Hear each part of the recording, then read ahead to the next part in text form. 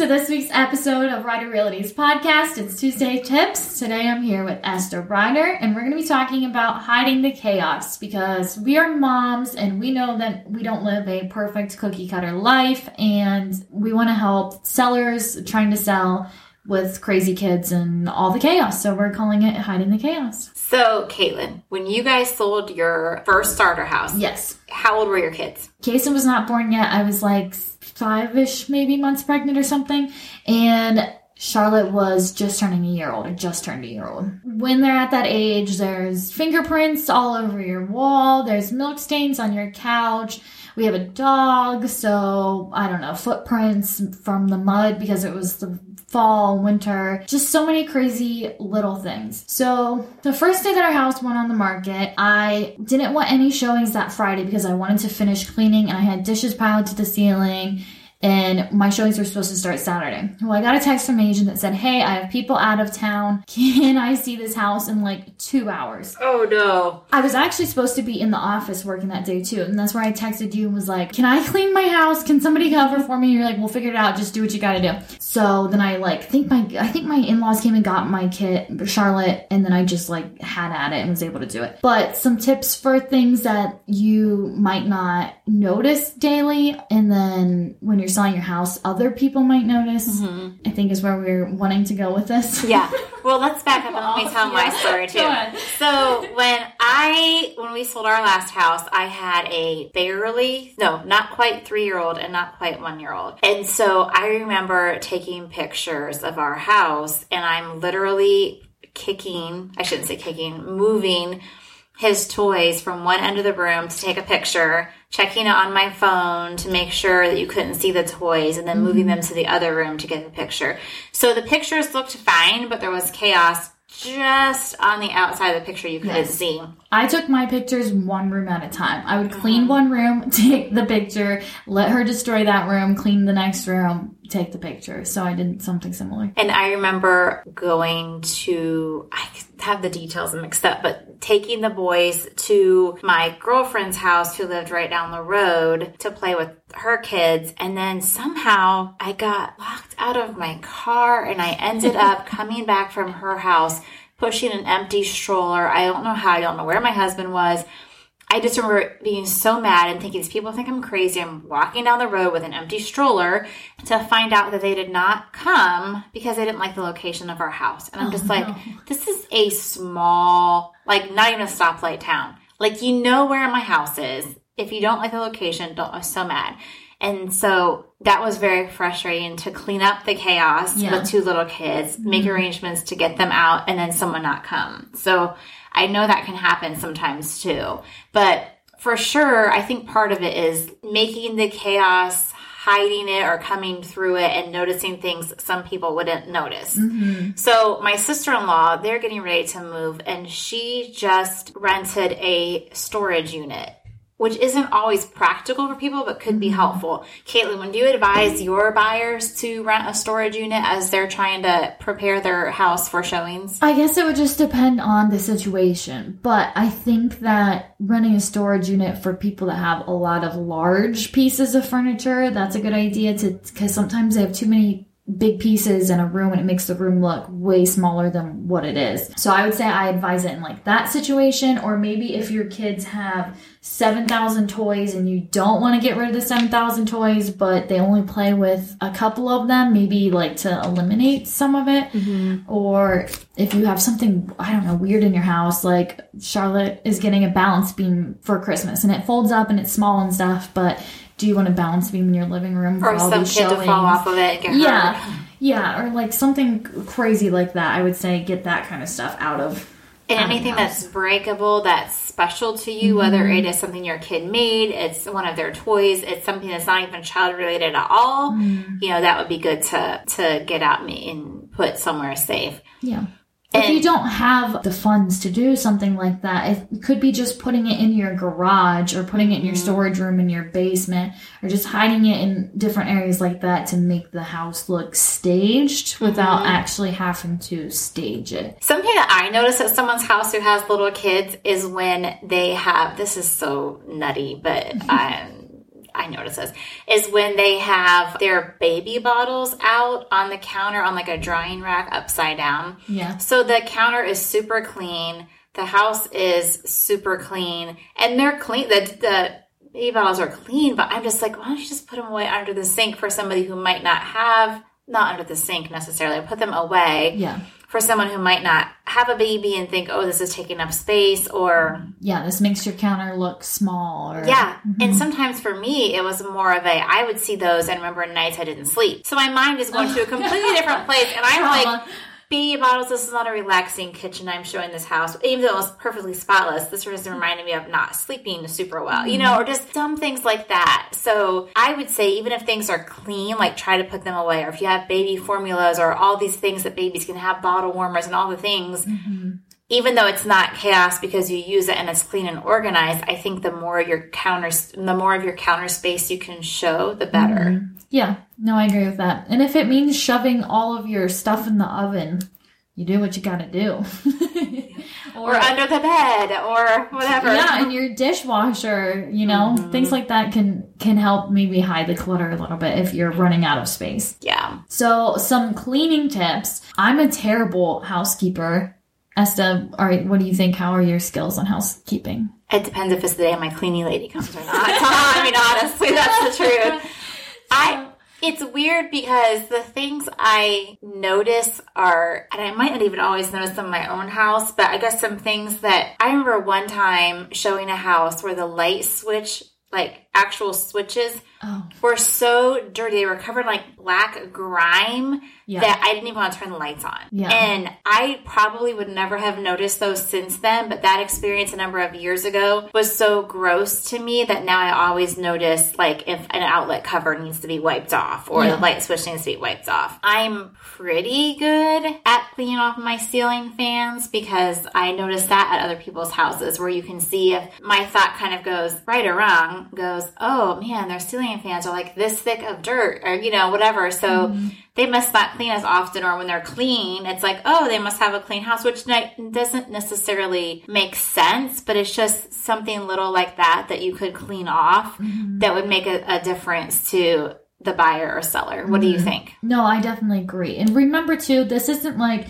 your friends coming over. Like when I go to my friend's house, I'm not noticing their ceiling fan. We're talking about people coming into your house, literally sole purpose is to judge that house. So just things to think about to make your house presentation. They're not judging you. They're just trying to judge the house and if it's been taken care of and things like that. Something that I particularly notice in houses is the dog hair on the baseboards. Oh, yeah. That one's a trigger for me. It's just like sometimes then it's like everywhere. And then like if your client has allergies, they're like, oh no, I'm going to have to rip up all the carpet and repaint everything to get the smell out or the odor or the dandruff or whatever their concerns are.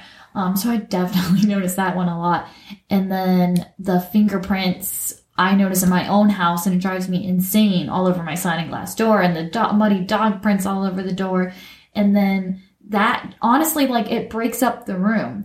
If you have a clean window, people look out it and it makes the view look nice. It makes the room look bigger. But then you have this dirty, smeared up window and it just doesn't have the same effect on the room. And again, I think since you're talking about dirty, smeared up windows, it's important to say that if you are living in your house, like, and not selling it, this is not a guilt trip. Because my front living room window is so smudged up because my dog sticks his little nose up against it to look outside. My husband keeps saying, we need to clean it, we need to clean it. And I see it and I'm like, oh, I love my dog. Like, I know I can't see through it, but it's kind of a dark room anyway. I just don't get that fired up about it. If I were selling my house, it would be different. Yeah.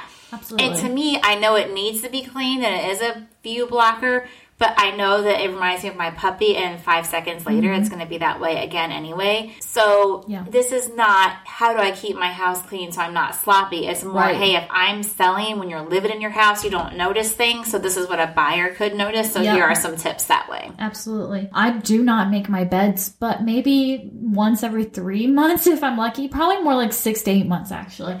And that's definitely a huge thing, just to make a room put together and to not look messy or small or whatever the case may be. So making beds. So here's something weird. As I'm sitting here telling you that I am not cleaning the window, that my little dog is getting his little nose all over.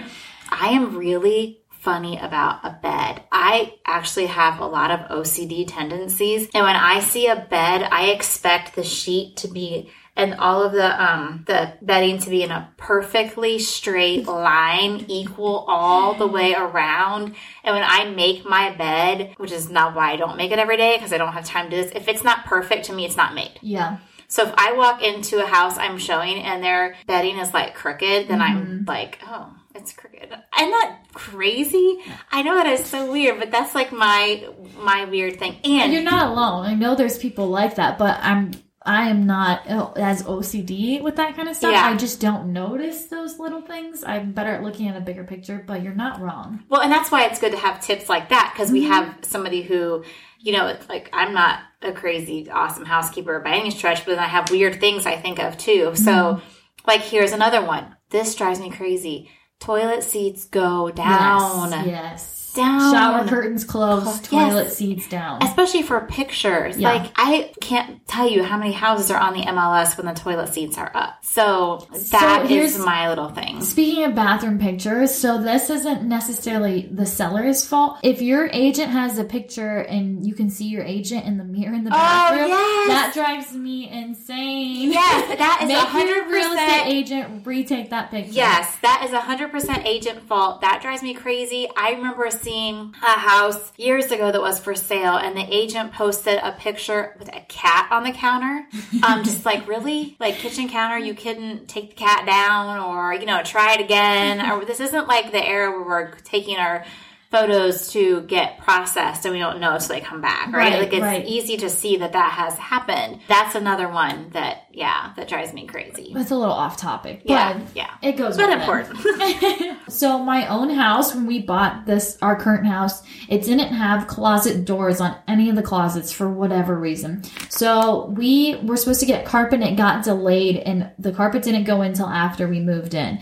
And we couldn't install closet doors until after the carpet was done. So to this day, we have closet doors in one bedroom and not the other two bedrooms, because it's just one of those things we've just not taken the 10 minutes it takes to install the closet doors or whatever it is.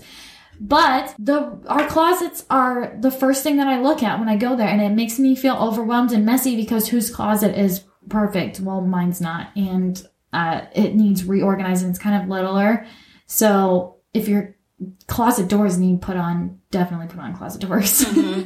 So here is an interesting one as well. We had an episode with a stager talking about different things to do. And part of that conversation was, she's like, minimalize the stuff, don't put personal things up. And I've heard that for years, and I still tell my clients, it's not that big of a deal. Like, to me, a house feels like a home when there are family pictures up, versus feeling cold and sterile kind of to me if it has too much of a staged look, which is kind of weird that I'm saying that, because it's completely opposite of what the home stager said, who we had on our podcast. But to me, the personal pictures make it feel like someone's home that's inviting. I don't have a problem with that. Now, if they're down, that's fine too. But I'm not going to tell someone to take them down if they want to have them up. So that's just my little opinion. So I'm a little torn on that, because sometimes it drives me nuts when clients are coming through and they're just staring at the pictures, and it's like, we're not here to see what Joe and Diana's life is like. We're here to see this house. And then on the flip side too, like, if the seller has a whole gallery wall of all these pictures, when they take them down, is there just going to be nails in the wall? Are they going to have to repaint that whole wall? Yeah, I think the gallery wall can be a lot, for sure. So it is a lot, but then like, also, what if they don't have that paint color anymore? You know what I mean? Then you need to just keep it up, I think. So I'm kind of torn on that one, on what my advice is. But like, pictures on your nightstand, take those off. That's just clutter, less things to look at, things like that. If it's like a foldable one, but the wall ones I get torn on. Well, and I'm like, oh, these are pictures of my family. Like, I just get really emotional about it. Now, everything on your fridge, clear off. Now, see, mine's full. Ruthie's laughing right now because we're the stagers there, and I'm like, but I like, because we have magnets everywhere we've gone on vacation. We just get a magnet, and they're all over my fridge. And I actually learned that from one of my sellers, and I love it. And they're up, so it's very full. But to me, it's like a part of us. And it would drive me crazy, even if I was a seller for 3 months, to have to feel like it's my house for just a few more months, and I have to tear my personal stuff out of my soul, a small fraction of time. Yeah, I guess. It's worth it. So I think the other thing to think about, I know we just kind of told you guys to stuff some stuff in your cupboards, but buyers do tend to look in cupboards to see if it's got like good storage or if this is a lazy Susan or whatever. You also don't want it to be open a cupboard and all the stuff just fall out, because that's giving the impression your house is busting at the seams, you're overgrowing it, and then the buyer's starting to think, oh, are we gonna outgrow this here soon? So that's my opinion on that. Yeah, I think that's true. Just to have it organized. It doesn't have to be like super organized. So again, where people are focusing on your organization and not your cupboard, but definitely organized enough where the food's not going to fall out on them or whatever that might look like. Yeah. And I also think that you can just remember to wipe down baseboards.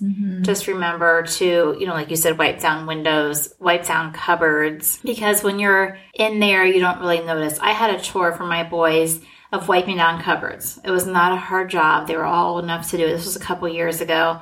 And I just told them to use like a wet wipe. I just kept a package of them under the sink.